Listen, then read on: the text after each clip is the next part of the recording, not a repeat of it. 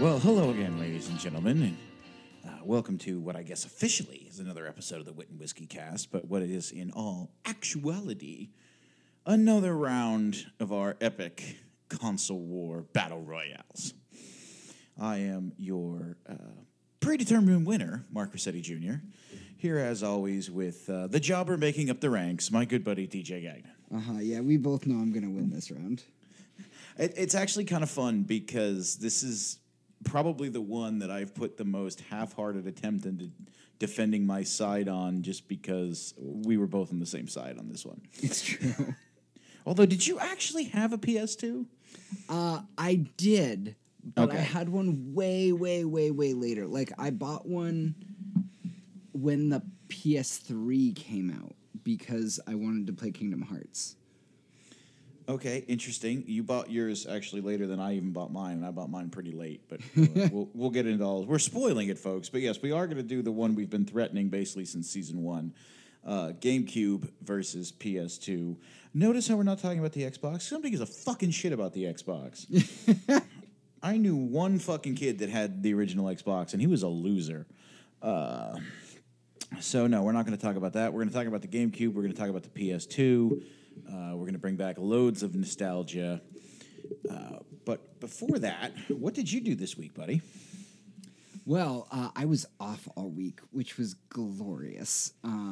We did talk a bit about this in our Thanksgiving special because we talked about throwing a Friendsgiving and cooking, but that was just awesome. Yeah, it was a lot of fun. We get to see some friends this week.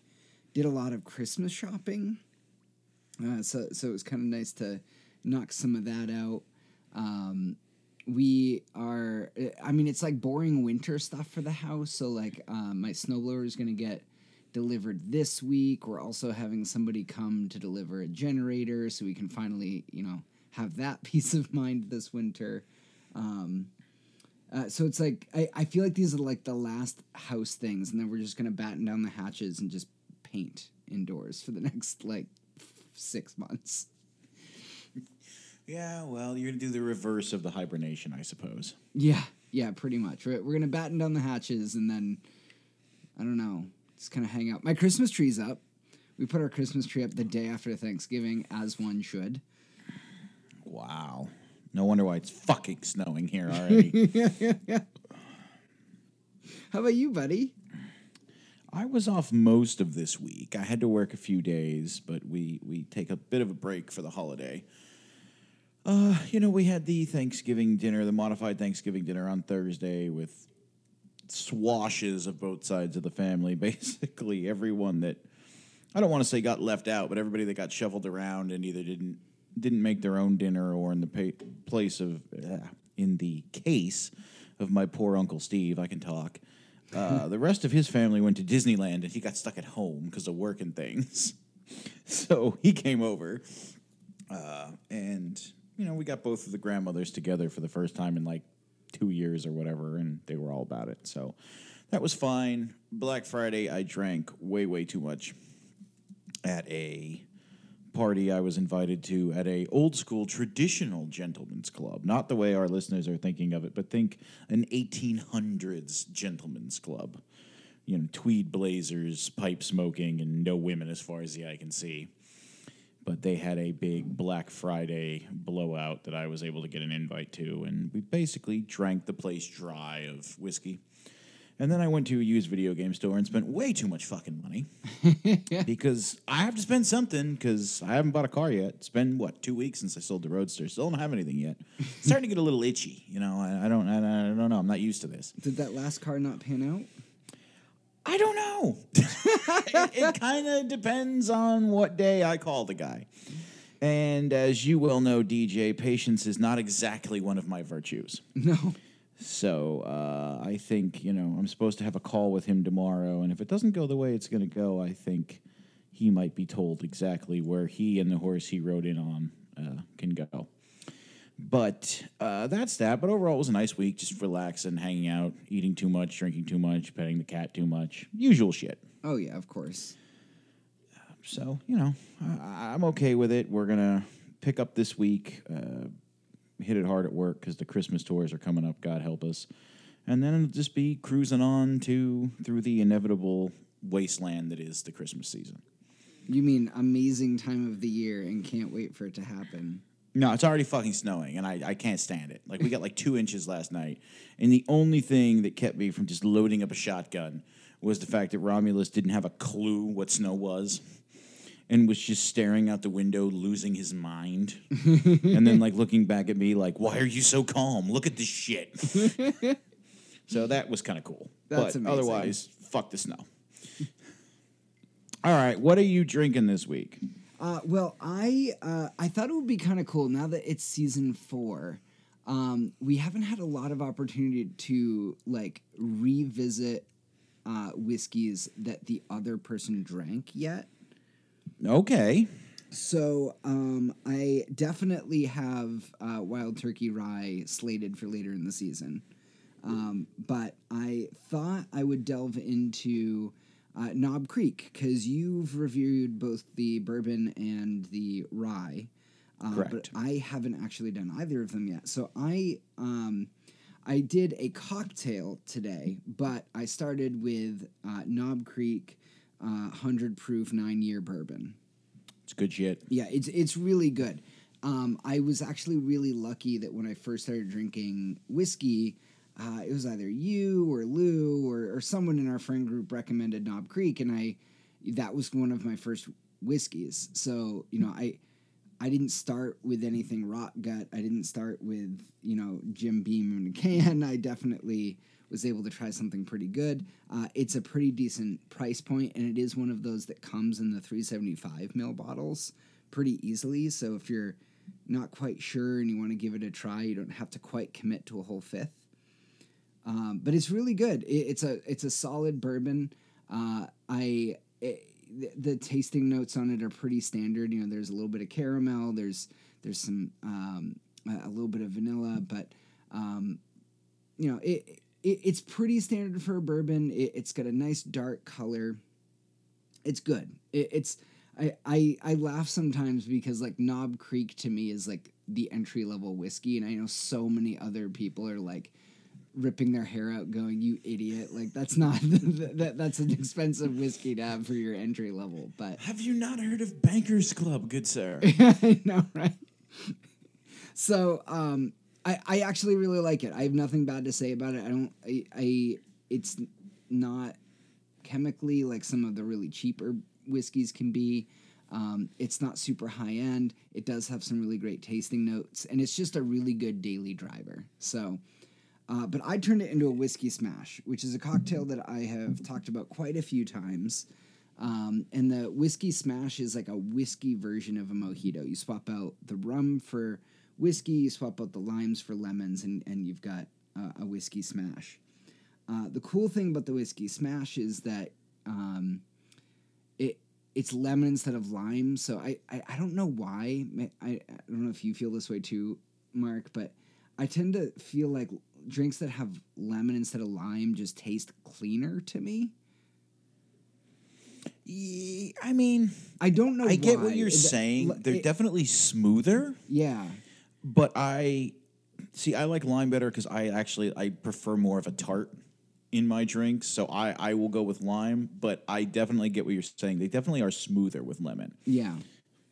So a whiskey smash, the one I made today is a tablespoon of white sugar, 8 mint leaves, muddle it up, and then throw in like half a lemon cut into wedges. I usually do like, I'll cut up half a lemon and then I'll cut it in a quarter. So it's like you've got like, I guess 4/8 of a lemon.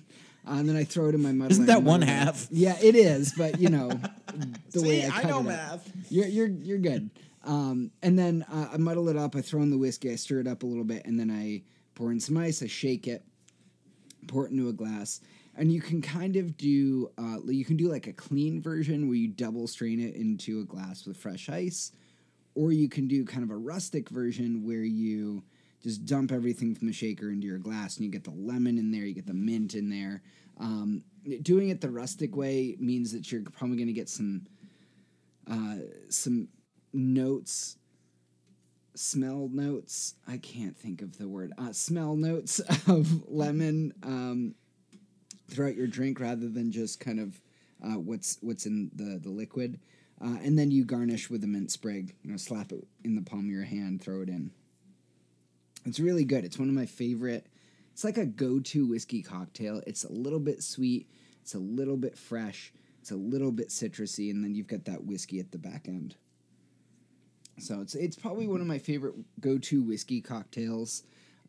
You'll hear Mark and I talk a lot about our Manhattans and our old fashions, but this is kind of a good, like, if you're not quite sure and you want to try a whiskey cocktail and you maybe don't want to commit to the spirit-forward cocktail that both the old-fashioned and the Manhattan are, a whiskey smash is a good way to kind of get your feet wet. I would argue that the smash might be to you almost what the Manhattan is to me. It's close. It might be. You don't order them quite as much as I order Manhattans, but it's close. If we were on the SATs, I think that would be the analogy. It's pretty good. But what about you, buddy? What are you drinking? I'm drinking an abomination, and I blame you for it. Oh, okay. And allow me to explain why. Come out fucking swinging, dude. No. Here's my justification for this, all right? Last week, you didn't do it for your drink review. You did it for Tools of the Trade. But you were talking about recreating some old cocktails of ours. Mm-hmm. And you started with the Squirtle. And, it was a fine time was had by all, even though we were lamenting the loss of the gamepad.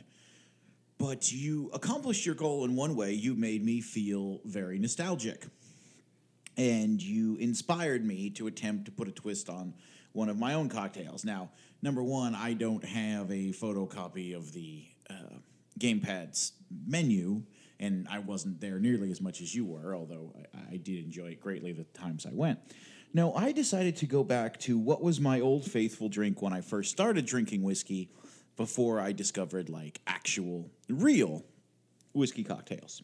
Yeah. And I said, I'm going to take my original drink, which actually for a while at the Plains Pub, when that was still a thing, was actually just called the Wallio, after me, and I'm going to put a twist on it.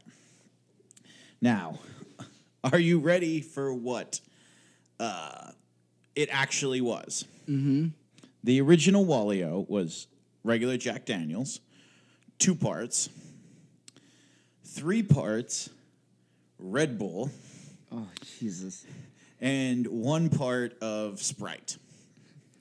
There's your lemon lime again. Oh, my so God. I decided to play with this slightly.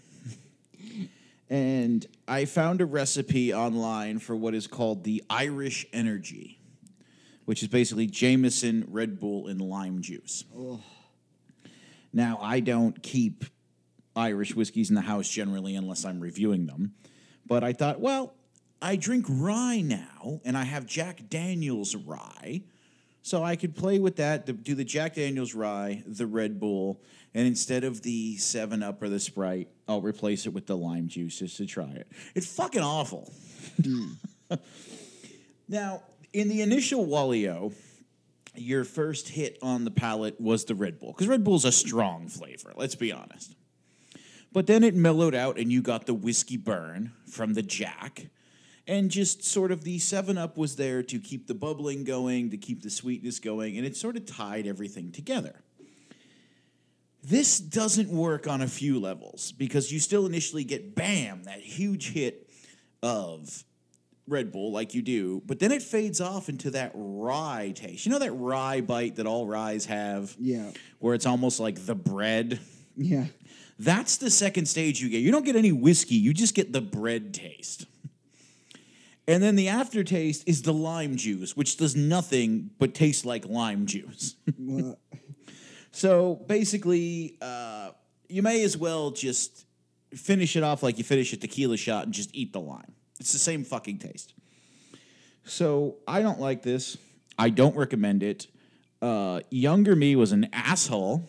I don't know why I thought this was ever good.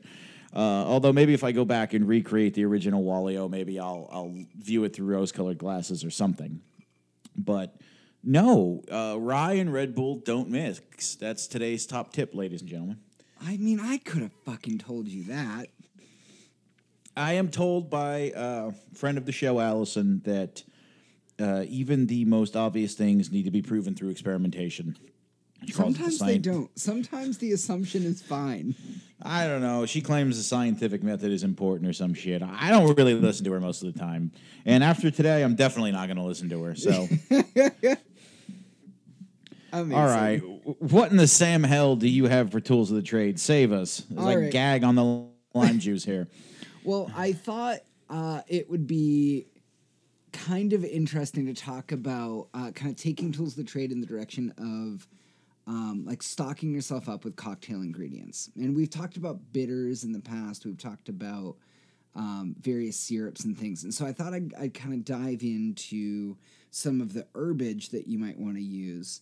And I realized like this might have been a better topic for the spring when people could actually start planting these things outside. But fuck it. Let's create an indoor cocktail garden. Well, I mean, I just assumed that, you too saw Chuck Todd on TV this morning basically predicting the downfall of humanity due to this new COVID-19 variant, and you want us to all have a garden in our bunkers. That's just what I thought it was.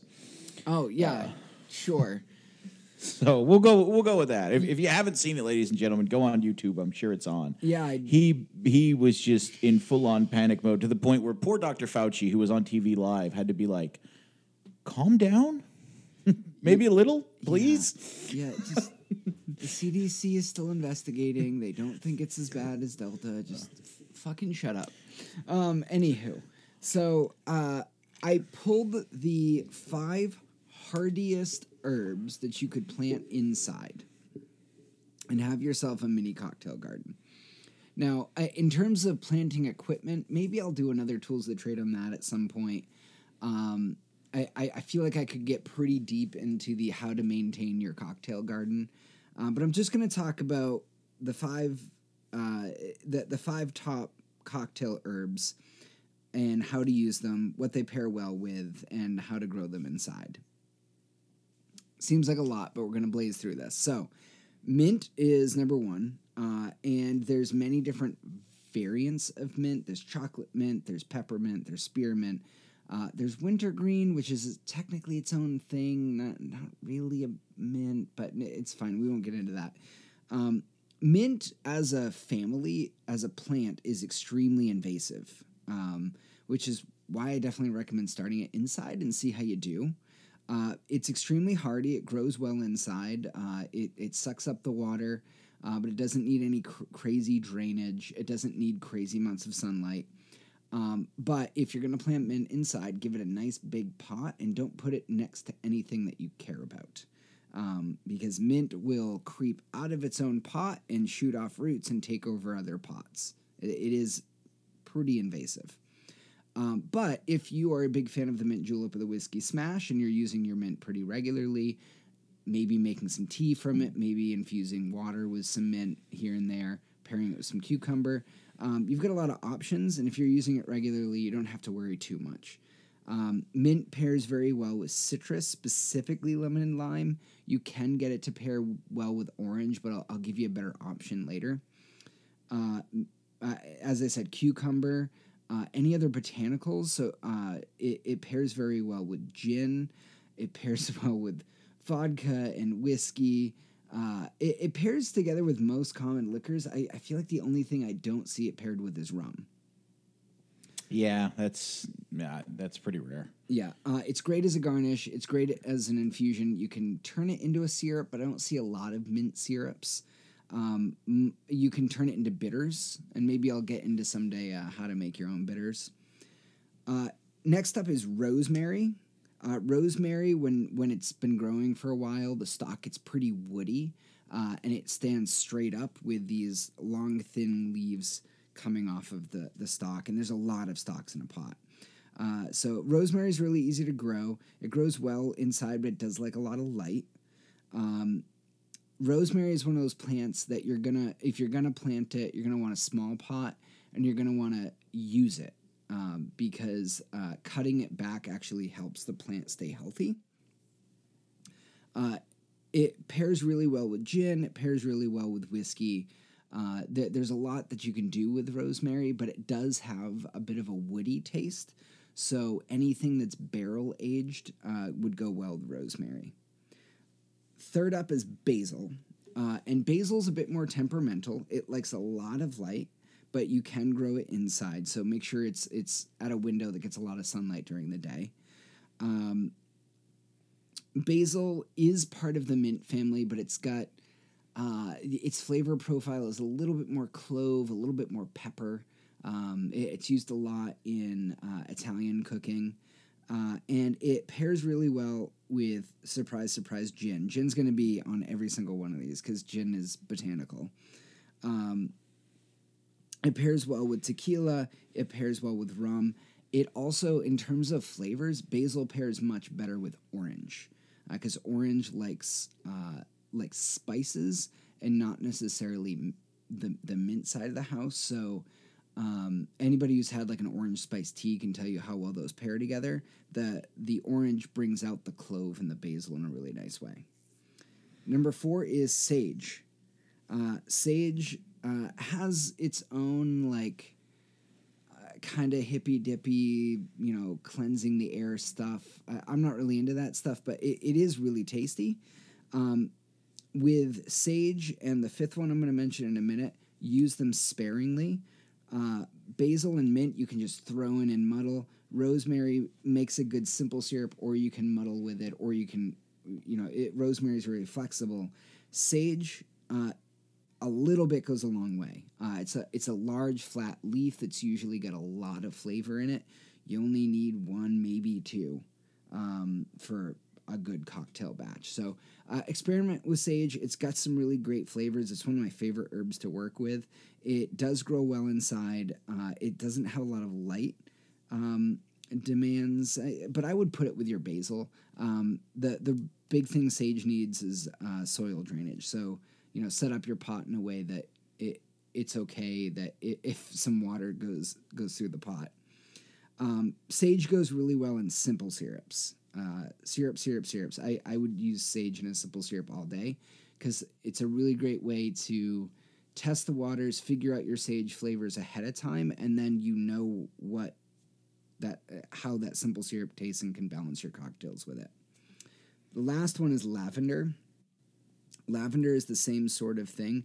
It's used sparingly. A little bit of lavender, a little bit of sage. They both go a long way. Again, pairs greatly with a botanical gin. But lavender is one of those I almost wouldn't use lavender on its own. I would exclusively use it as either a liquor infusion or a simple syrup. That way you can kind of control it and you can back off a little bit. Once the lavender's in your drink, it can overpower things really quickly.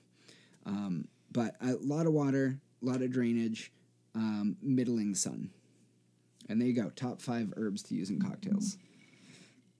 While I know a lot less than DJ does in this topic, I will just say we here at the Historical Society had a period vendor fair for 1800s vendors and things a few weeks ago, and I was put across. I was doing fruit-based ink and quill pen demonstrations, and they had me set up across from the lavender vendor.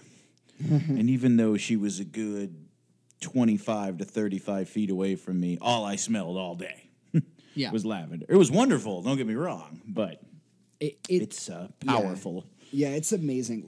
Another option there is rose, too, but lavender and rose have the same exact problem. That it's just like so little goes a long way. And that's kind of why I like using fresh lavender if possible. Because if you get it dried, it's just the flavor's just concentrated. At least if there's if it's fresh, you can kind of play with it a little bit more and steep it in some water, make a simple syrup out of it. I wouldn't go to the store and get food quality dried rose petals anytime soon. No, I don't quite recommend it. Yeah. What do you got for whiskey news this week, mate? Well, it's fun that you said mate because this actually comes from across the pond. This is actually from the BBC Newswire. And the headline is, Man Who Dislikes Whiskey Collects 4,000 Miniatures Worth 35,000 pounds. Jesus. So, for those of you who don't speak British, miniatures are nips. And a gentleman named Brian Marshall, who lives over in England, has close to 4,100 unopened nips of various types of whiskey that he apparently started collecting around 1987 when a work colleague brought him 3 bottles back from a trip and said, here you go. And his exact quote here is, I told him, I don't like whiskey. It's absolutely horrible. So, but apparently his colleague said, well, you could just start to collect these. And he did. So he's been collecting them since 1987. He is moving houses and no longer has the room for the 4,100 bloody bottles. And he has contacted Market Harborough, who is a auction house over in Leicestershire, which gave him a value of right around 35,000 pounds, which I've quickly run it through the latest exchange rate. That is $46,661. Jesus. For those of you playing the home game. And it includes a few books as well. But, yeah, he had no idea. He's obviously very excited. I mean, if somebody told me I had a chance at $46,000 for what is basically junk, I would be all about it as well. So if you're interested in this, the link to the auction is available. It hasn't started yet, according to this, but you can bid online, and I'm sure they have a full itinerary, although they're selling it in 2 parts, so you can't just buy individual nips. You have to buy half of the collection or half of the collection. So, yeah, if you've got 23 grand lying around... If you've got 23 grand lying around and you like really obscure whiskeys, I mean, most of them are obviously from Scotland and Ireland, which would make sense being that he's in the UK. He also has some from America, some from Canada, some from Uruguay, Australia, and Iraq is also mentioned on the auction site. So, hey, take a look-see. And I've never heard of someone having a collection that big that apparently utterly despises whiskey. Well, man, we've been talking about getting a celebratory nip of Johnny Walker Blue. Maybe this is the best way to do it. It might be. He also apparently has a 35th anniversary nip to commemorate the anniversary, not of any particular distillery, but of Private Eye magazine. So that is going to go up for auction. Why is that a thing? I have no idea. The English are weird. I love our English friends, don't get me wrong. I've been to England a few times in my life. It's a very cool country, but it's just weird. It's just, I could see why we as Americans went, no. It's a little off. Mark is insulting all of your heritage. I just wanted to say that we love our UK friends. Shout out to my buddy Niall, who listens occasionally. So if you ever get to this episode, buddy, we love you. So don't listen to Mark. He's just a grumpy fuddy-duddy. I'm not shitting on Niall. I'm just saying he's weird. He would say I'm weird, and I probably am. 2 things can be true. To be fair, Niall is in Ireland. Oh, all right. Well, then there you go. Then he's mad that, I even brought up the concept of an Irish energy. Because I can't imagine that anyone in Ireland invented that drink. No, probably not. Now, do we have enough time to actually do the main topic tonight? Oh, we do. And I think I'd like, I've won all of them before. So I think I'd like to, let the loser go first. So why don't you kick us off with the PS2? Well, what I'm thinking here, as we just sort of format on the fly, I'm thinking maybe we could do the nuts and bolts of the launches and the specs and whatnot. And then, I'll do it for the PlayStation. You could do it for the GameCube. And then we can go through our gaming list. Well, in my case, I can go through my list of notable games that you should play, my recommendations. and then we could start your list and see, how many of the 400 we actually get through. It's How's that true. sound? I'm recommending an awful lot of games for a system you can't play, ladies and gentlemen. Yeah, I will basically just say this. If you don't feel like listening to the end of this episode, go on Wikipedia. Type in Nintendo GameCube catalog. That is DJ's recommendation. No. I restricted it down to less than 20. Oh, gee, that's mighty fucking whitey. God damn. All right. I mean, to be fair, as I was researching for this episode this week, I definitely read like 16 or 17 50 best GameCube game lists. I'm recommending 4. One of which I guarantee you, pretty much everybody's listening has probably dabbled with. And then the other 3, maybe not. I think I'm going to be disappointed because you're not going to name my favorite of that generation. Well, I don't know. I didn't look at your list. I imagine you did the same as I did. I mean, I can't read that much unless it's before bed. But I imagine you as well limited it to exclusives. No. Yeah. Oh, see, I limited my list to exclusives. I kind of did. There is a couple in here that may have come out on other systems. I know of at least one that did. I think most of these are exclusive, though.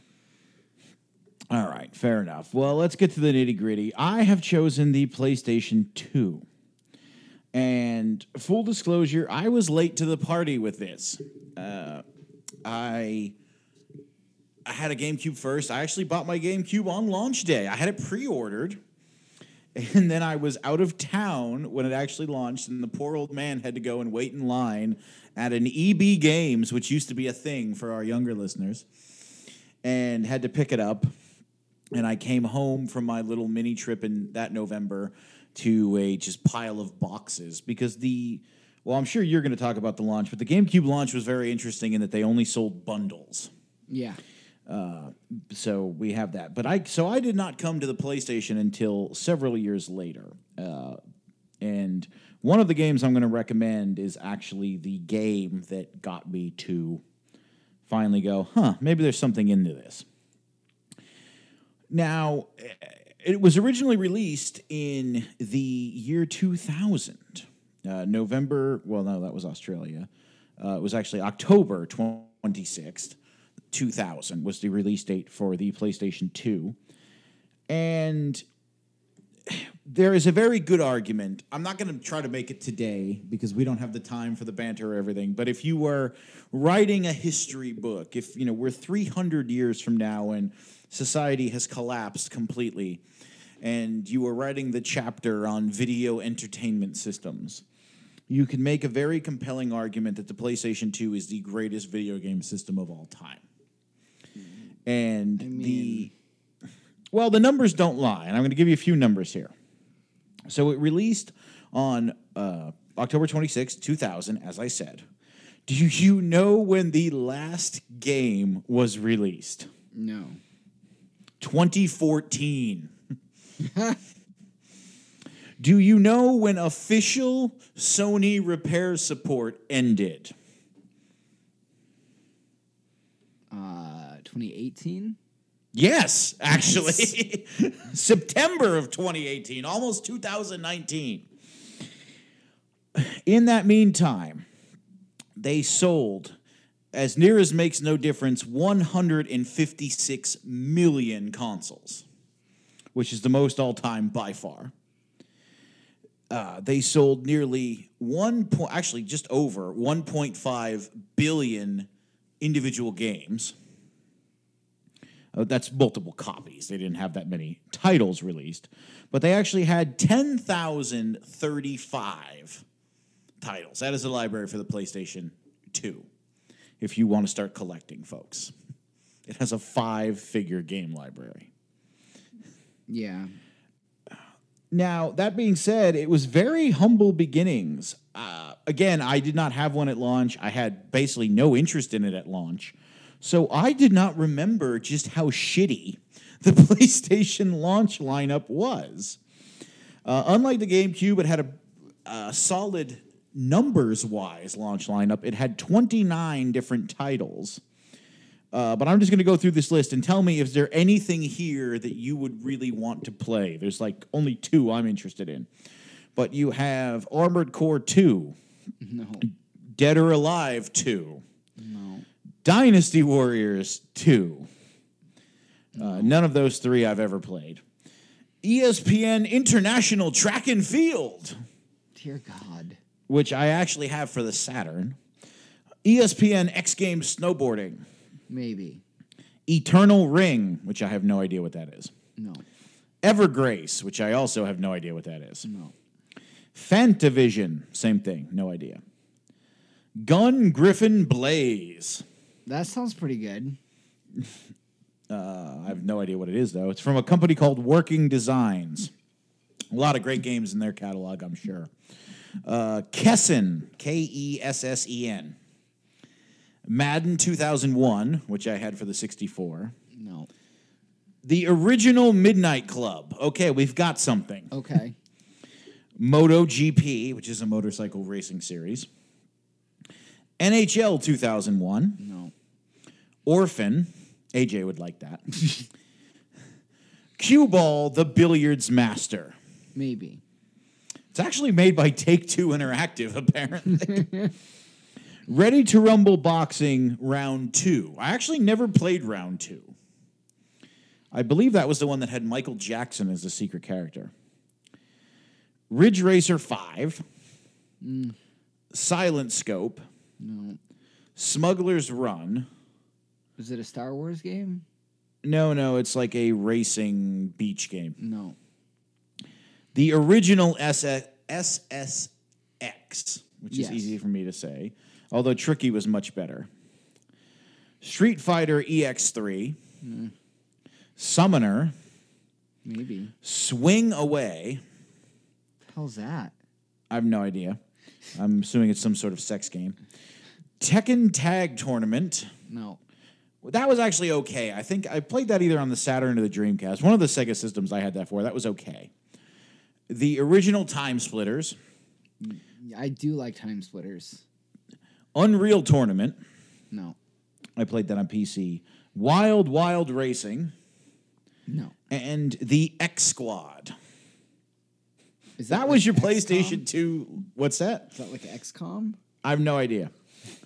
That is your PlayStation 2 launch lineup. And if I can misquote the great Jeremy Clarkson, it's like the menu on a Scottish restaurant. Not a lot on it and absolutely nothing you want.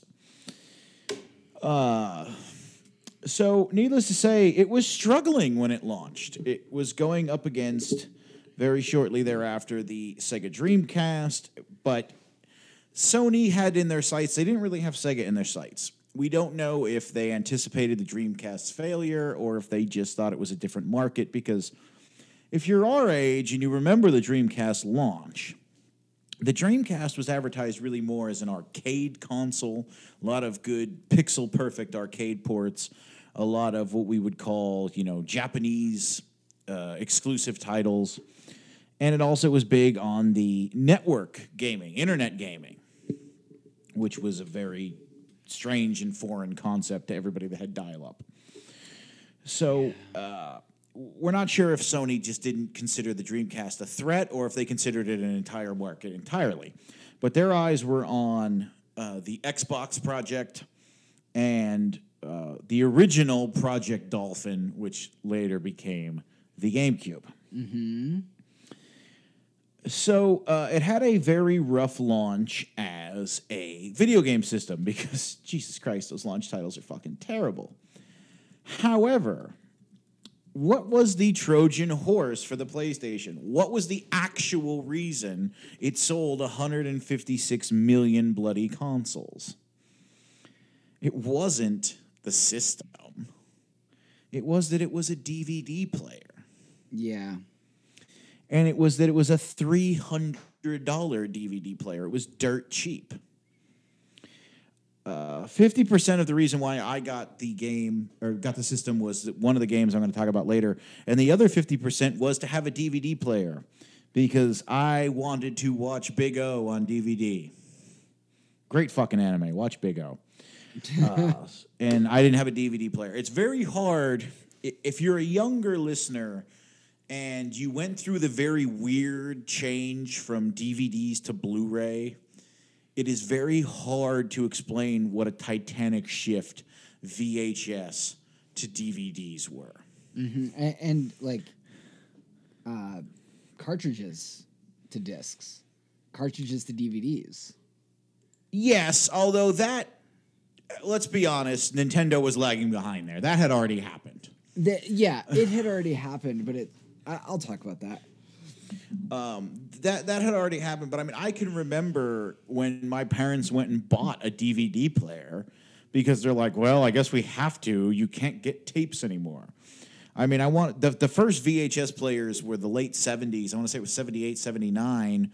It didn't really take off until the mid-80s, but you figure 83, 84, until 2001, really, you only had one form of media. And okay, I know all the cinemaphiles right now are going, what about the Laserdisc? Fuck off. Nobody had a Laserdisc player. Just go away. They're a fun novelty.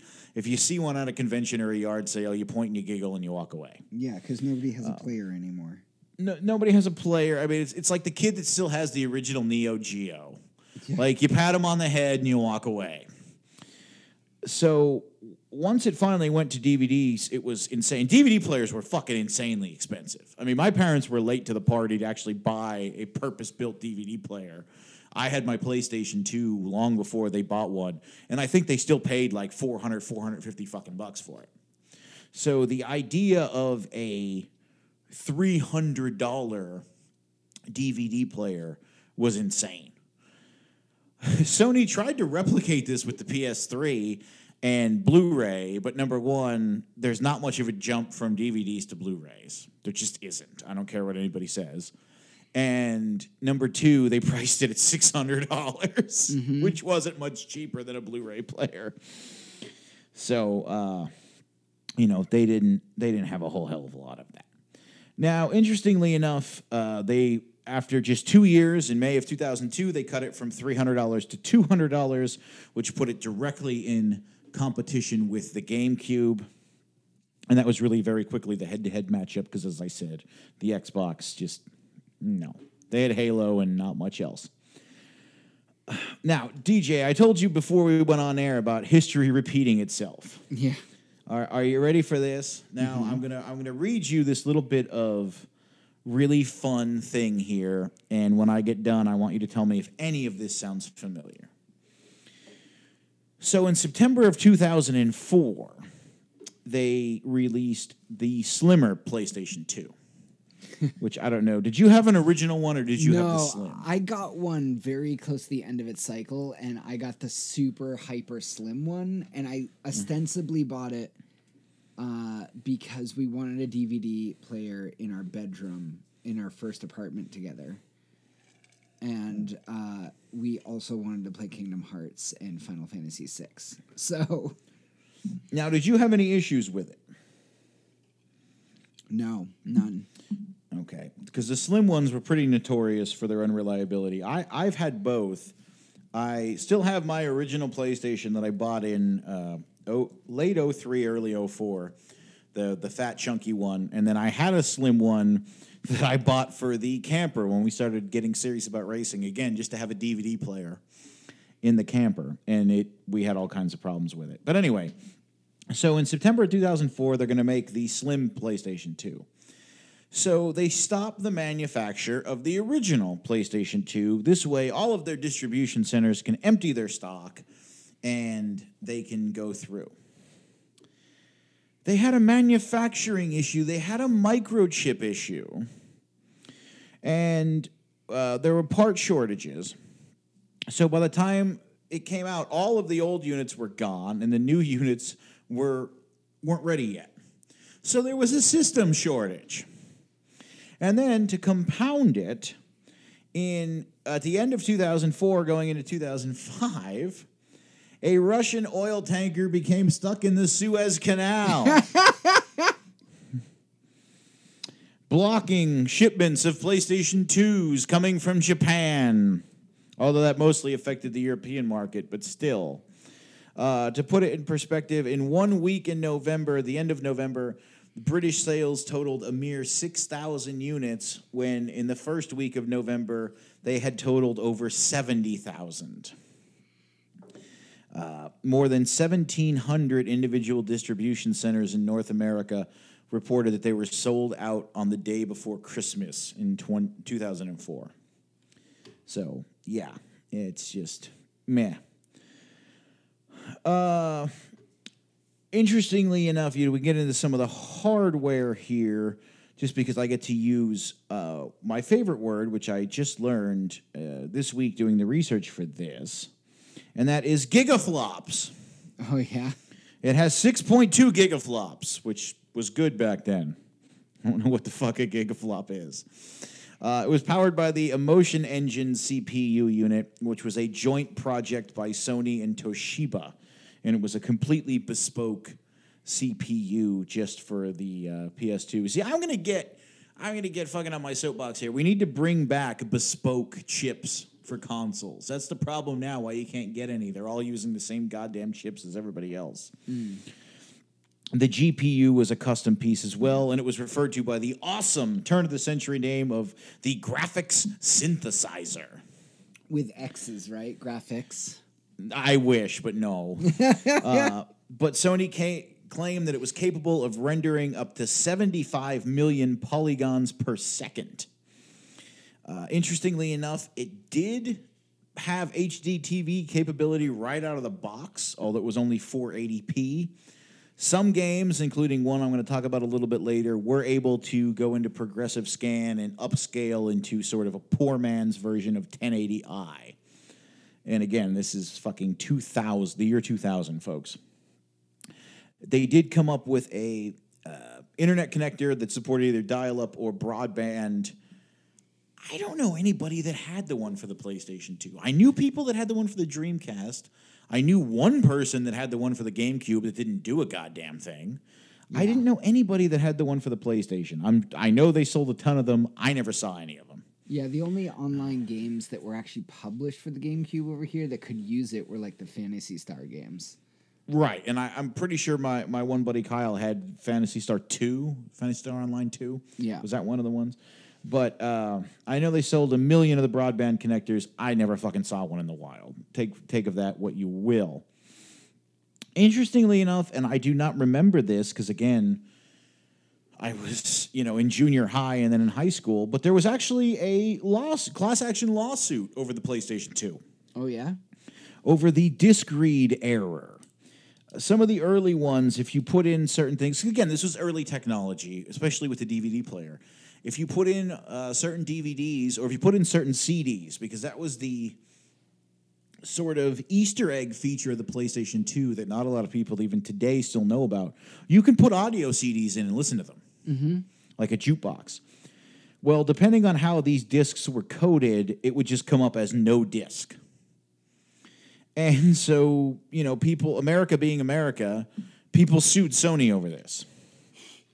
The lawsuit started on July 16th, 2002, and was settled on April 28th, 2006. Jesus. And the settlement was the following. Every one of the plaintiffs received $25, a free game from a specified list, which I was not able to find. I did search for that for this episode, and I could not find it. And if you had any problems for the next 2 years, you were able to get a reduced cost of repair and or replacement, although that was at Sony's discretion. So all that for $25 and a free shitty-ass game. So I don't know. So stupid. Finally, to wrap it up, the PlayStation gave me my first lesson on memory. It taught me what a megabyte was. They had the 8 megabyte memory cards. Yeah. And boy, howdy, when we were in junior high, 8 megabytes, you could fit about 20 to 25 games on there. It never filled up. Yeah. And fucking A, if they only knew now. So that's the hardware. Those are the specs for the PlayStation 2. They're dirt fucking cheap today because they made 156 million of the fucking things. The graphics, depending on the game, still kind of hold up, and I'm going to talk about two of them that do. But they were very, this whole generation, and we're not going to get into the generation argument like we did the last time. The internet in general considers this all to be the 6th generation of gaming consoles. Let's just go with that for the sake of argument. Fine. Yeah. The 6th generation started to do really innovative things. You started to see the first mainstream online gaming for consoles. You started to see fun things with memory cards. The Dreamcast had the VMU, which was sort of like a Tamagotchi. You could play games on it. The PlayStation had the little interactive menus where they had different icons. The GameCube had sort of, the little G with the box and things. For games across the generations, if you bought the sequel to a game and you had a save file from the original game, a lot of times there'd be little Easter eggs that would pop up, little save bonuses. They all had calendars and times. If you set the calendars to different days, shit would happen. Mm-hmm. I remember I had my GameCube, it was a November release. I had it for Christmas that year. All the games went haywire at Christmas. Different shit started happening because the calendar was set to Christmas. And I just remember my mind was blown by that. So the 6th generation is really when you started to see shit that today looks fucking bog standard, but at the time was really pretty radical. Yeah, it was amazing.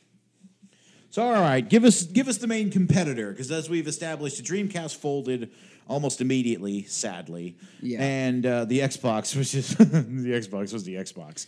So give us the main competitor. Yeah. Okay. So ostensibly, if you read by the internet, the PS2 definitely won, and largely because of the DVD sales, right? Like that was a huge. That was. It was a Trojan horse. It was. And like, I remember being a kid and I was a diehard Nintendo fan. And when the GameCube came out, at the time, I was debating getting a Dreamcast. And like, Dreamcast was already like fading into existence, but it had a Sonic game and I really wanted to play it. And then the GameCube dropped, and then Sonic Adventure 2 dropped like a couple months later, and I never looked back. So I still, to this day, because I have a PS2 and I have a GameCube, I've got 100 game GameCube library easy. I have maybe 6 or 7 games for the PS2. And so for me, I think the GameCube's got a better quality in its game library, and I think it's a better console to go back and play personally. But I think that's also just kind of like circumstance bias, right? Like, I got it pretty close to launch. I played it all the way until I got the Wii, like it was a part of my growing up. So I'm very nostalgic for it. The GameCube launched in 2001, September in Japan, November in the US, and then the EU had to wait another 7 months to get it in May of 2002. Sorry, guys. Right. The launch lineup in Japan was 3 games, and compared to the 20 games you don't want to play in the PS2, I would have played all 3 of these. It was Luigi's Mansion, the original Super Monkey Ball, and Wave Race Blue Storm, which around that time I would have been playing Wave Race games in the arcade anyways. I was going to say, I've played all 3 of those, and I owned 2 of them. Yeah. So I played all 3. I think the only one I still own is Luigi's Mansion. The controller, so we talked in our last console war that Nintendo made some decisions for the N64. Yeah, they did. And so in order to like not repeat those same mistakes, they actually got in some like ergonomics experts. They went to a more classic handlebar style of their controller. They put a little bit more pressure on the triggers. There's a little bit, you're getting a little bit more exercise for it. The triggers are 2-stage triggers in the GameCube. There's the long pull into the short click, which a lot of later games used. Nowadays we've got crazy shit on the PS5, like full haptic triggers. But back then it used to be I mean, you do. Like, most people haven't even seen a PS5, but we as a world. We as in this very privileged household that I am recording in right now. the I remember like playing a shooter on the GameCube, and like, you know, you'd pull the trigger back on a later shooter, and like the gun would zoom in, and then you click and it would shoot. So you kind of had like a little bit more granular control than you had on the N64. We got the Wavebird in 2002, which was the first wireless first-party controller. There were like third parties doing the idea of wireless controllers for other things before this, but it was the first time that a console manufacturer was like, "Hey, let's do a wireless one." And I lost the dongle to my Wavebird after they stopped making them.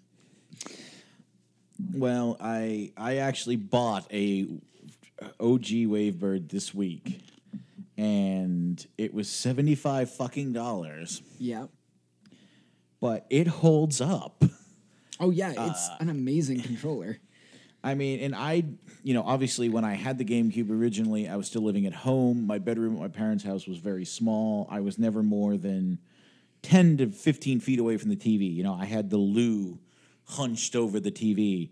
Now, being in my living room, being across the room, no, it's still fucking perfect. Yeah, it's amazing. Yeah. So the GameCube launched in 2001 for $199, and then in 2003 dropped down to $99. So the PS2 kind of dropped down to compete. The GameCube was like, we can do one better. It came in like Game Boy Color purple. It also yours did. Yeah, it eventually came in like black and silver, and I think I saw a gold one out in the wild. It wasn't black; it was smoke. I know because I had one. Mine was smoke. I had the purple one, and I still have my purple one, and it is covered in Nintendo Power stickers. And right on the top is a like Mario for President sticker because, why not? It's kind of, again, with history repeating, it's kind of funny in that there's been all these lawsuits over the PlayStation 5 for like the 3 people that have one over the faceplates and popping them off and people making third-party ones, and Sony got them patented. I remember when the GameCube came out, when you got your bundle, they had an ad because that black circle on the lid where it said Nintendo GameCube, that unscrewed. Yep. And the whole gimmick was they were going to sell character ones. And then they just never did. They never did. I never saw one. I actually didn't know you could remove it until like a year ago. Because no, me and my buddy had ours off. Like we were like, "Fuck, let's go. Yeah. We'll give you money. What do you want?" And exactly. It never happened. They had other kinds of controllers, but none of them were super interesting, except for one that I'm sending you a picture of right now, Mark. So okay, where are you sending it to? In Facebook. So this controller was only meant to be paired with the online broadband connector. That's not photoshopped. No, that is not photoshopped. This is on the Wikipedia page for GameCube. Ladies and gents, it is a GameCube controller that has been like Cronenberged apart to fit a keyboard in between the two halves of the controller. It ate a keyboard. Yeah. And this was sold by a third party who was like selling peripherals, official peripherals to be used with the broadband connector. The broadband connector never went anywhere, by the way. It was, like I said, it was like Star Ocean, and then there was a game called Homeland that never got released in the U.S. So, there were some weird peripherals. We got the DK bongos for the DK Conga line of video games in 2002.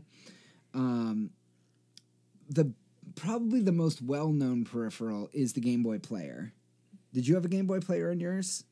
No, that came out a lot later on, and I was kind of moving on from the GameCube by the time that... Yeah, it came out in 2003. Oh, all right. I see. So two years into a cycle, yeah. All right. If you had a gun to my head, I would have said 06, but okay. No, 2003. And it was basically... I laugh because like this must have been around the time like the Fast and the Furious movies started coming out, and it was basically a lift kit for your GameCube. Yeah. And it was this. You would take off all of the tabs on the bottom of your GameCube because there were these plastic tabs that were meant to add peripherals, including the broadband connector, and you would just glom it in there, screw it in, and turn the GameCube back upside, and it just had. It was now like 2 to 3 inches taller, and had this big black square in the bottom that you could put Game Boy, Game Boy Color, and Game Boy Advance games into. And the kicker was that it's not all one unit, right? Like there's the hardware that gets attached to the bottom, but then there's the disc you have to put in the GameCube. Yep. And this kind of it drifted away from the Super Game Boy in the Super Nintendo days, which was all one unit, and that has led to a really interesting phenomenon for collectors today, where the discs for Game Boy Color are super rare and expensive. Just hyper rare. And if you don't have the disc, there's just a dead piece of plastic on the bottom of your cube. So I've been very careful to hang on to mine, and I know where it is. And it basically just lives with my GameCube. But yeah, that was kind of revolutionary because you could now play all of these Game Boy games, so it kind of like overnight quadrupled the game library for the GameCube, which was kind of cool. But they also released things like the GameCube GBA cable, which, I mean, fuck, man. Nintendo loves its goddamn cables. But this was kind of revolutionary because it's the first time that Nintendo didn't just let you play your handheld games on a system and didn't just let you transfer data from your handheld games to your home console. What they would actually have synergies between the two. You could play both at the same time. So games like Final Fantasy Crystal Chronicles, if you wanted to play multiplayer, other people could bring their Game Boy Advances and plug it in with a GBA cable, and you had like a little menu on your GBA, and you could see the game up on the big screen. There was an actual item in The Legend of Zelda The Wind Waker called the Tingle Tuner, and if you plugged in a Game Boy Advance, somebody could sit next to you and use their screen to like drop bombs on your enemies and like gift you with health and stuff like that. So it was kind of a cool little co-op thing that you could do. The GameCube also had memory cards. They were proprietary. They were pretty small. I was always ripping shit off and transferring between them. I must have, like, at my height with my GameCube, I know where to lie, must have had 15 memory cards. And, every system since the dawn of man that has used some type of memory, whether it be the N64, whether it be the PlayStation 1, PlayStation 2, the GameCube, the Dreamcast, etc., they all came with labels for the card. Yeah. And I never understood them because it was like, oh, you're never going to write anything. No, the GameCubes were so fucking small, you used to actually write shit on them because you couldn't tell otherwise until you stuck it in.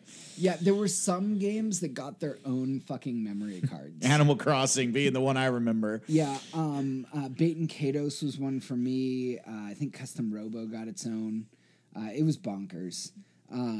So yeah, I think they had like 3 sizes for the GameCube eventually. They started out with the standard gray, and then they had a black one, and I think they had a blue or a red one at one point, but that was later in the cycle. And this was like, I don't know if you felt this way too, but like when we were kids growing up, third-party companies making peripherals, it was the wild fucking west. Oh God, yeah. They would either be the greatest thing since sliced bread. Like I had a third-party controller for my Sega Genesis that was just insane. Mm-hmm.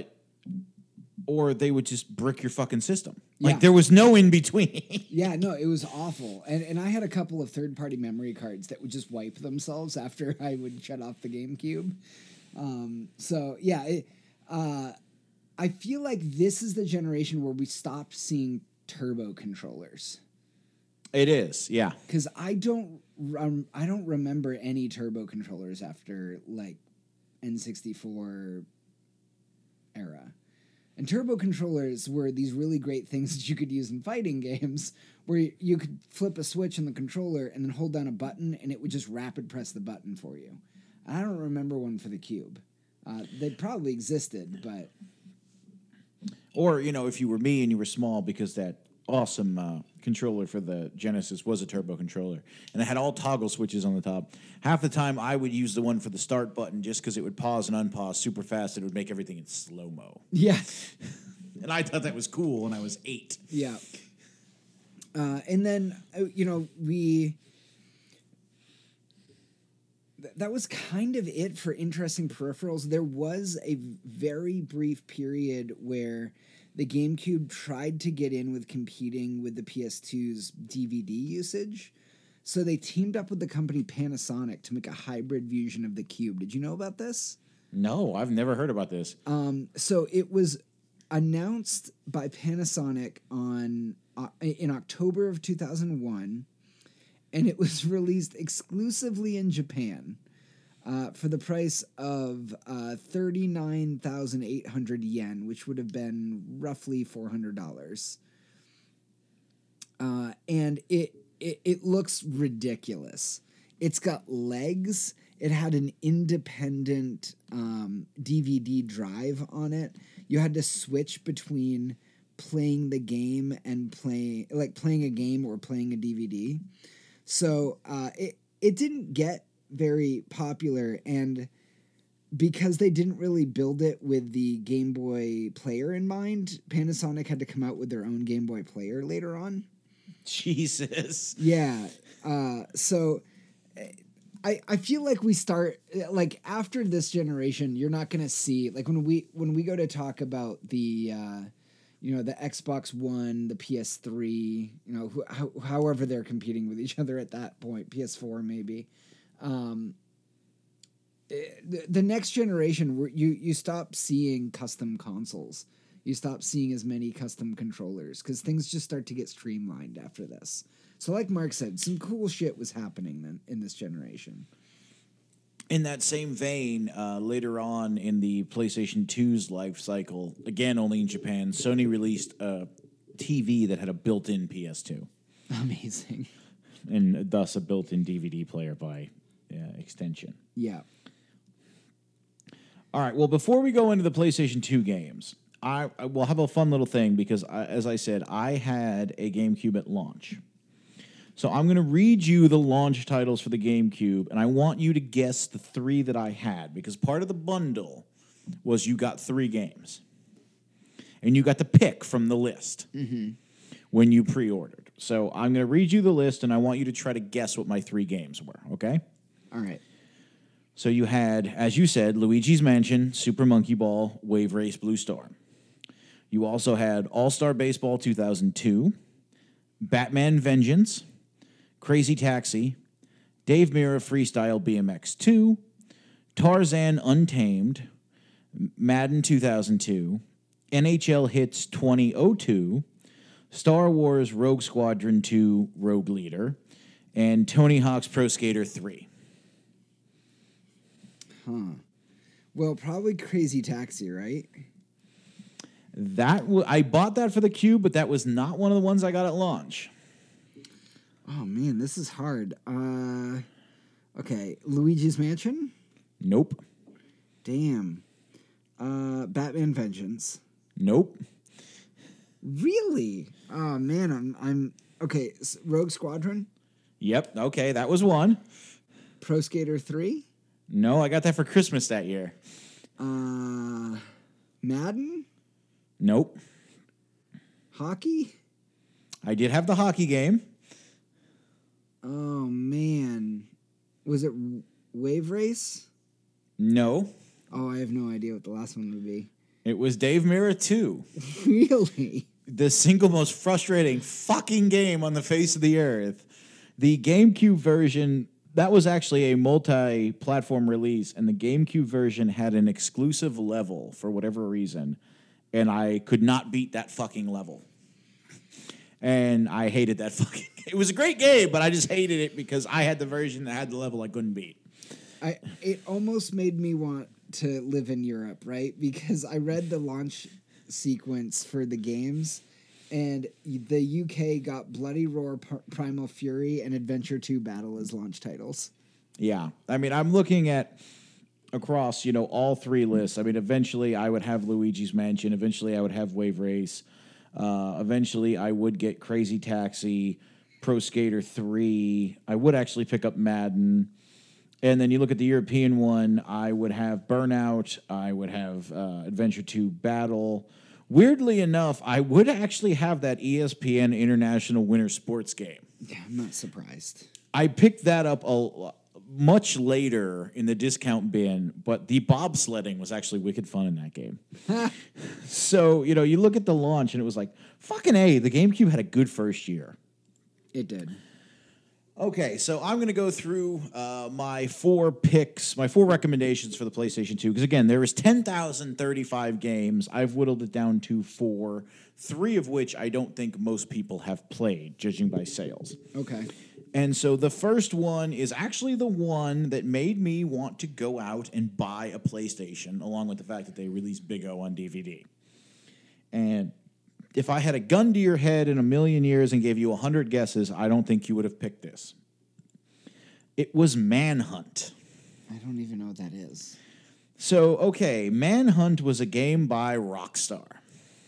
Not that we should hold that against it. Of course. But the concept of it was you played a man who was an escaped death row prisoner and who was working his way through snuff films in order to secure his freedom. Now, this was released in November of 2003. I picked it up early in 2004. And the reason why I picked it up was just the absolute controversy over this game. It was on the news. It was all over the fledgling internet of the time. People were just traumatized by this. And it's a dark fucking game. You're making movies about killing people. Some of the weapons are pretty wild. I seem to recall the first level, you actually get like a plastic grocery bag and you could suffocate people and stuff. Jesus. And everything you do, they show. It was banned in numerous countries. It was supposedly responsible for a murder in the UK, et cetera, et cetera. Interestingly enough, one of the stories going around at the time, one of the rumors, was that people within Rockstar were actually uncomfortable with the game. And I had never quite really believed that. It's one of those things, blah, blah, blah. But apparently in a recent article by Vice.com, that's actually true. Several people from Rockstar said that they didn't really like it. It wasn't a very popular game within the studio. They thought they were just basically building a murder simulator. Interestingly enough, the Chicago Tribune, of all places, was really complimentary of the game because they argued that it was a turning point in gaming history, saying that Manhunt is easily the most violent video game ever made in history. It will likely be dismissed by many as a disgusting murder simulator with no good reason to exist. But Manhunt is also the Clockwork Orange of video games, holding your eyes open so as to not miss a single blood splatter, asking you, the gamer, is this really what you enjoy watching? Is this really what you want to do with your free time? Jesus. Interestingly enough, it only sold 1.7 million copies. And in a fun twist, they made a sequel that bombed terribly, Manhunt 2. And guess what that was exclusive for? I don't know. The Wii. Good. So, it was a fun little turn of phrase because Manhunt, of course, was a PlayStation 2 exclusive. All the games I'm going to talk about are PlayStation 2 exclusive. The second one I'm going to talk about is probably the most mainstream game. It's the best-selling game. It's probably the one that most people on here are going to actually have played. And that is Gran Turismo 4. Holy fuck, was this game good. Even if you don't like racing games, even if you don't like car culture in general, this was just a great achievement. I mean, it had been delayed and delayed and delayed and delayed. Gran Turismo 3 came out not long after the PlayStation 2 was launched. It was one of the demos they showed when they revealed the system at E3. They had what they called Gran Turismo 2000 that eventually became Gran Turismo 3 when it released in 2001. It wasn't until basically 2005, late 2004, early 2005, that 4 came out. It had over 700 cars on the disc.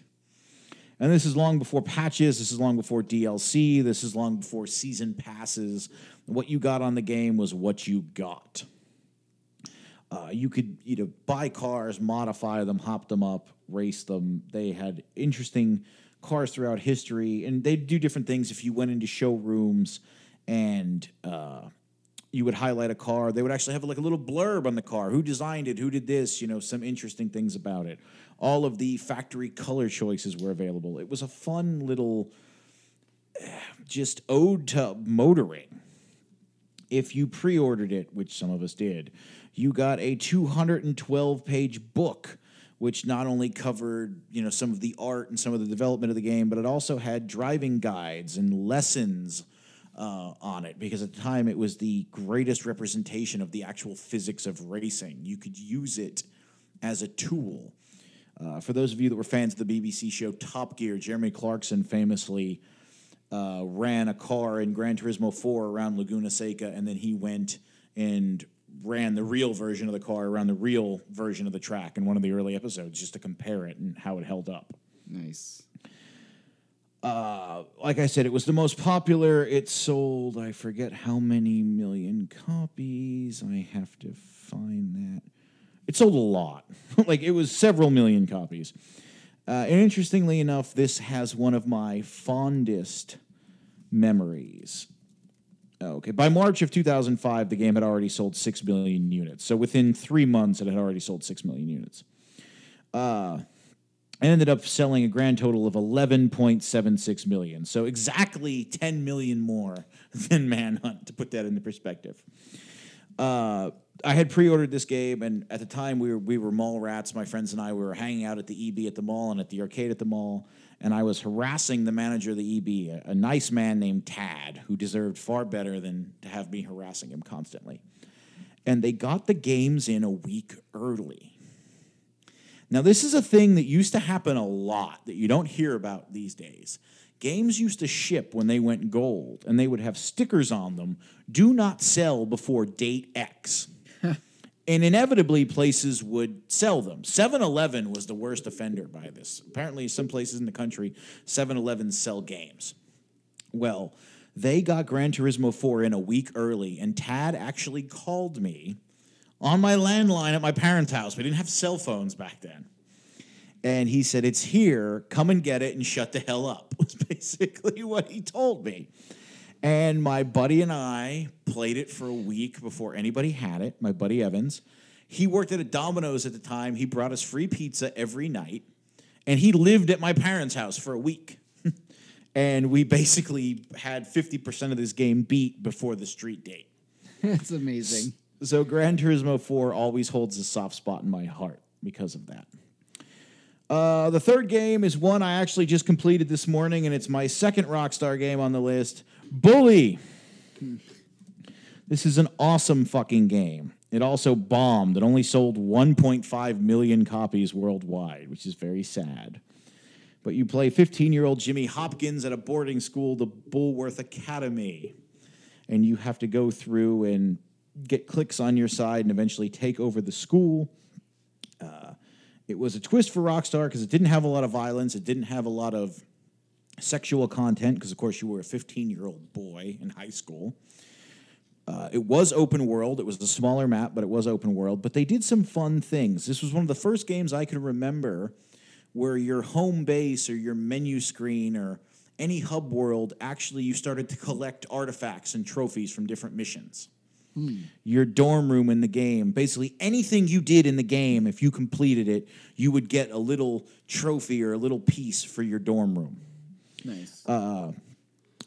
Likewise, they also came up with some interesting weapons. Of course, you had slingshots and you had, the stink bombs and the itching powder, your classic novelties. You also got firecrackers. You got bags of marbles to trip kids, Three Stooges style. And then later on at the end game, you got a potato gun, and you got my personal favorite, a bottle rocket launcher. So this way you could do some serious damage, all of it non-lethal, because again, you're a 15-year-old kid in high school. You're not going to be carrying guns around. But they came up with some very creative weaponry. The story is interesting, and there's just so much shit to do. There's so many mini games. You have classes to go through. You have bike races. You have go-kart races. There's a whole carnival in the open world with a million different midway games. It's just... the game goes on and on and on and on, and it still holds up today. It released very late in the cycle. It was 2006, I think. Yeah, October 17, 2006. So it released pretty late in the cycle. I was already in college, but it holds up really fucking well today. And then the last one is technically not an exclusive because it also released for Windows, but I don't count that. It is Saturday Night Speedway. And this is a game I know nobody played. It's a joint venture between Atari and a company called Ratbag Games, which no longer exists. And it is a good old-fashioned dirt racing game. Short track Saturday night dirt racing. All of the tracks in the game are real. You have, Joliet in Illinois. You have Eldora, which Tony Stewart owns currently. You have Williams Grove, which is only an hour plus from my house, which I've been to. And you race through 3 classes. You have street stocks, and you have wingless sprint car, quarter midgets, wingless sprint cars. And then you eventually get to late models. You, of course, can build different cars. You can upgrade them, but it also had a very interesting sponsorship system where depending on how well you raced, you got different sponsorship offers week to week, month to month. It was just an awesome fucking game. It's insanely addicting. I still to this day can waste hours and hours and hours on it. Came out in March of 2004. My only gripe is it did not have steering wheel compatibility. You had to use the controller. But if you are a fan like me, if you are a redneck hillbilly that grew up as a young boy going to short track dirt racing, you will thoroughly enjoy this game. And because nobody bought it, even though it's rare, it's pretty cheap. You could pick it up on Amazon and eBay pretty cheap if you have a PlayStation 2. I highly recommend it. I feel like I have to shoot myself in the foot here and add in a few games that I know you're not going to mention. All right, let's see what you have. All right. They're literally all on one wiki page in the Final Fantasy fandom wiki. So. Oh, yeah. So, no, we don't need to talk about any of them. Final Fantasies 10 and 10-2, 11 and 12. Notice how we didn't pick any of the good Final Fantasies, folks. Well, these are only on PS2. These are the only ones that actually came out on the PS2. You could go backwards compatible, so technically anything in the PS1 was playable on the PS2, but only released on PS2 was 10, 10-2, 11, and 12, plus Final Fantasy VII, The Dirge of Cerberus. We also got Kingdom Hearts 1, 2, and Rechain of Memories on PS2. And I only mention these because Final Fantasies 10, 12, Kingdom Hearts 1, and Kingdom Hearts 2 are the only games I own for PS2. Out of that whole list you rattled off, I've only ever played 10 and 10-2, and I own none of them. I love 10 and 10-2. I love 12 because we got the Bunny Girl. And Kingdom Hearts is easily in my top 3 favorite video game franchises of all times. See, this is okay because you've missed quite a few on your list here now that I'm actually looking at it. So, of course, I don't know if we're going to have time to finish it because, it's already 3 digits as it is. But all right, here we go. You ready? I'm going to dive in. Go ahead. All right, so 2001, aside from launching with Luigi's Mansion, we also got the first Pikmin, which was really great.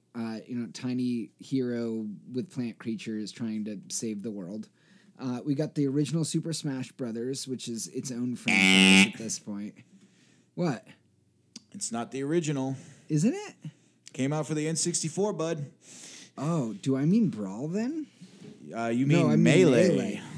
Well, it's fine. It's It's good enough to be the first. Wow, some fanboy you are. I prefer Melee over the original, but Over that's the game fine. that you didn't even know existed? It's fine. Don't worry about it. And then we've got Sonic 2 Adventure Battle. Yeah, that's arguably the best, although you and I are the only two people that would make that argument. It's true. And then in 2002, we got The Legend of Zelda Wind Waker. We got Super Mario Sunshine, which this actually is the first time Nintendo launched a console without a Mario game in its launch lineup. Nope, that's also incorrect. I literally just read that. Why is that not true? The original NES. Or, I'm sorry, the original Famicom, if we want to be technical. Didn't it release with a Mario game? Nope, not at launch. Damn internet lying to me. All right. Well, But it's I mean, the first it was time in the a first while. one since the Famicom, Okay. so... Yeah. We also got Animal Crossing and the first Metroid Prime, which spun off into its own series, and we're looking forward to the fourth one now on the Switch. 2003, we got Mario Kart Double Dash and F-Zero GX. Which I'm going to talk about at length when you're done, but go I'm ahead. sure you are. F-Zero GX was pretty cool because it launched with an arcade version as well that you could ostensibly take your memory card into and like bring your racer from your GameCube game. I thought that was a really cool gimmick, but I never ended up seeing one of the F-Zero arcade cabinets out in the wild, so I never bought the GameCube game. Well, I'm going to talk about why, but continue. Then in 2004, we get Pikmin 2. We get the first WarioWare game, which really kind of blew up on the Nintendo DS. We get the second Paper Mario game, Paper Mario The Thousand Year Door, ostensibly the best one. And we also get Custom Robo, which is the first entry in what was a Nintendo franchise in Japan. We got the first one on the GameCube over here. 2005, we got Fire Emblem Path of Radiance and Pokemon XD Gale of Darkness, two of the best games on the GameCube, in my humble opinion. Fire Emblem Path of Radiance was the first entry of Fire Emblem. They were really testing they were kind of just testing the bounds over here. That we got on a home console. We did get Sacred Stones translated, which is kind of a remake of an older game. But Path of Radiance is the first one that released both in Japan and in the US. And Path of Radiance launched the US's fascination with it, which is why we get every single final Fire Emblem game now. Going back 1 year, in 2004, we get Baten Kaitos, the Floating Islands in the Eternal Ocean or something like that. It's an amazing game. I talked about it a couple of episodes ago. But in 2006, we get its prequel, Baten Kaitos Origins. 2006 also gave us The Legend of Zelda Twilight Princess and Chibi Robo. I would argue Twilight Princess is one of the better Zelda games out there, and Chibi Robo is fantastic and spun off its own little series. There are 5 games that I wanted to mention that are non-exclusives to the GameCube, but they weren't on either of our lists, and I feel like these were all, well, maybe not all, but most of these were pretty iconic for this console generation. So 2003 gave us Soul Calibur 2, which released on the Xbox, the PS2, and the GameCube, and each version of it on each platform had a platform-exclusive character. So the GameCube version got Link, the PlayStation version got a Tekken character, and then I think the Xbox got Darth Vader. Yeah, that seems right. He had like a lightsaber or something. Yeah. In 2003, we also got the non-exclusive game Metal Arms Glitch in the System, which was a really great third-person shooter. 2004 gave us the psychological thriller Second Sight, which was all about having psychic powers and breaking out of a mental institution, and there was some crazy shit there.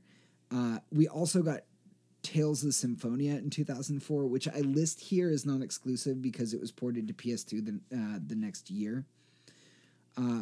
We also got Resident Evil 4 in 2005, which was ported to PS2 in the same year. So I feel like these 5 were pretty iconic for this generation, but they weren't exclusive, so I wanted to make sure we got them in there. All right, I can add a few that you left out for whatever reason. For the exclusives, I'm very surprised you did not list Eternal Darkness. I didn't have it. This was another insane game that unfortunately did not sell very well, in which you actually had 3 meters. You had your health, you had your magic, but then you also had a sanity meter. Because the full name of the game was Eternal Darkness Sanity's Requiem. And basically, when you ran out of sanity, different shit would happen. The game would pretend to brick. It would pretend to wipe your memory card. Your character would just, like, his head would fall off and you'd run around. Just different wild shit would happen. I have to throw a bone to Rogue Squadron 2, one of the launch titles, which was an exclusive. As we established in some of the movie episodes, I'm not really a Star Wars guy. This game was an insane flight sim. It played with some of the storylines from the movies and from the expanded universe as it existed at the time. You got to play as Wedge, and I believe the man from the movies who played Wedge actually was the voice actor in the games. And they had some fun alternate reality missions where you played as Vader and attacked Yavin and different things. And it wasn't like the shitty third game where they decided to do the shitty Star Fox thing where you run around and it's a first-person shooter. No, this one was all in ships the way it should be. For non-exclusives, you picked the wrong Resident Evil. The remake, how did you forget that? I don't like Resident Evil games, so there is no wrong or right Resident Evil. And technically, the remake was an exclusive because while you can get it on Xbox Live Arcade and the PlayStation Store now, those are just digital downloads. The hard copy only ever came out for the GameCube, for what it's worth. It's fine. I don't play horror games, so it doesn't register. The Resident Evil remake, the original game, if you've never played it, holy fucking shit, it's fantastic. And what was the second non-exclusive I had in my mind? Oh, the Metal Gear Solid, the Twin Snakes. Yeah. Which was interesting because it was kind of an exclusive because they changed some things and they merged a few things. But that was really, really fucking good. That's another one that unfortunately is really, really hard to find and is actually really expensive. Now, briefly, if I may, Metal Gear, or F-Zero GX, rather. Yeah. I only bringing this up because I bought this on Friday. Again. Of course you did. I paid $90 for it because it had a very, very low print run because people are dumb. I owned this game when it was new, when it came out. And unfortunately, when I was in college, I was down on my luck a little bit. I needed some money. I had to let the game go.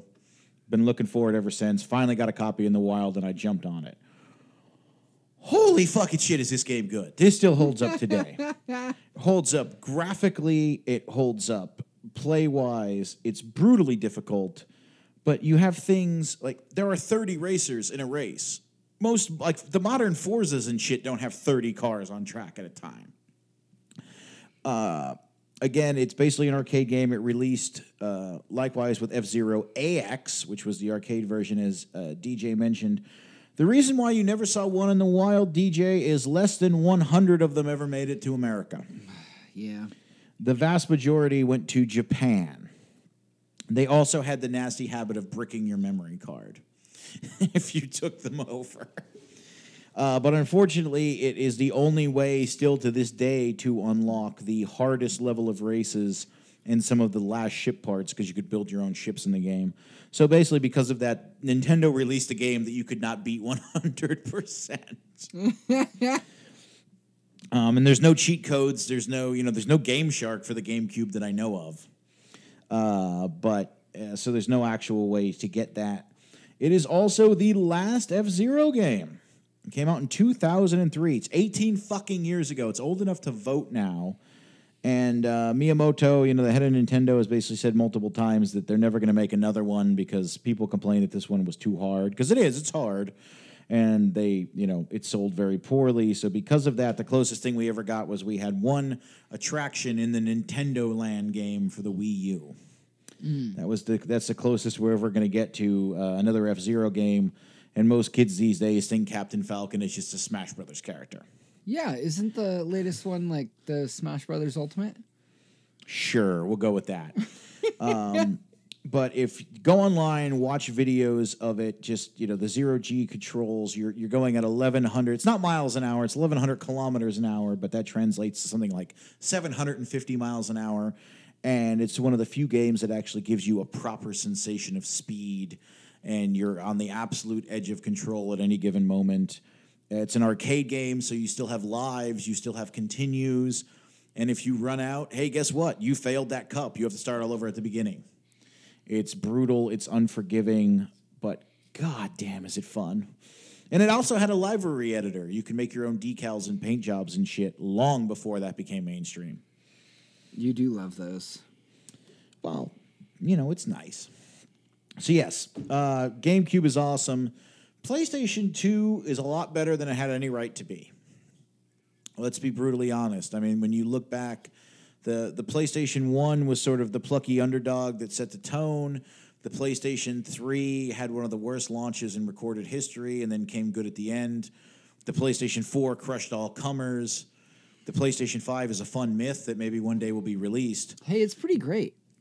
But nobody really talks about the PlayStation 2 as anything other than this utilitarian sales juggernaut that can do absolutely everything. You can play music, you can play DVDs, you can play PlayStation 1 games, and you might have a few hardcore people that say, oh, look at, Shadow of the Colossus, because the original came out for the PlayStation 2, or more commonly, you'll have somebody say, oh, San Andreas, bro, got to play San Andreas, but it's not really held up as this titan of gaming history, for the art that is video games.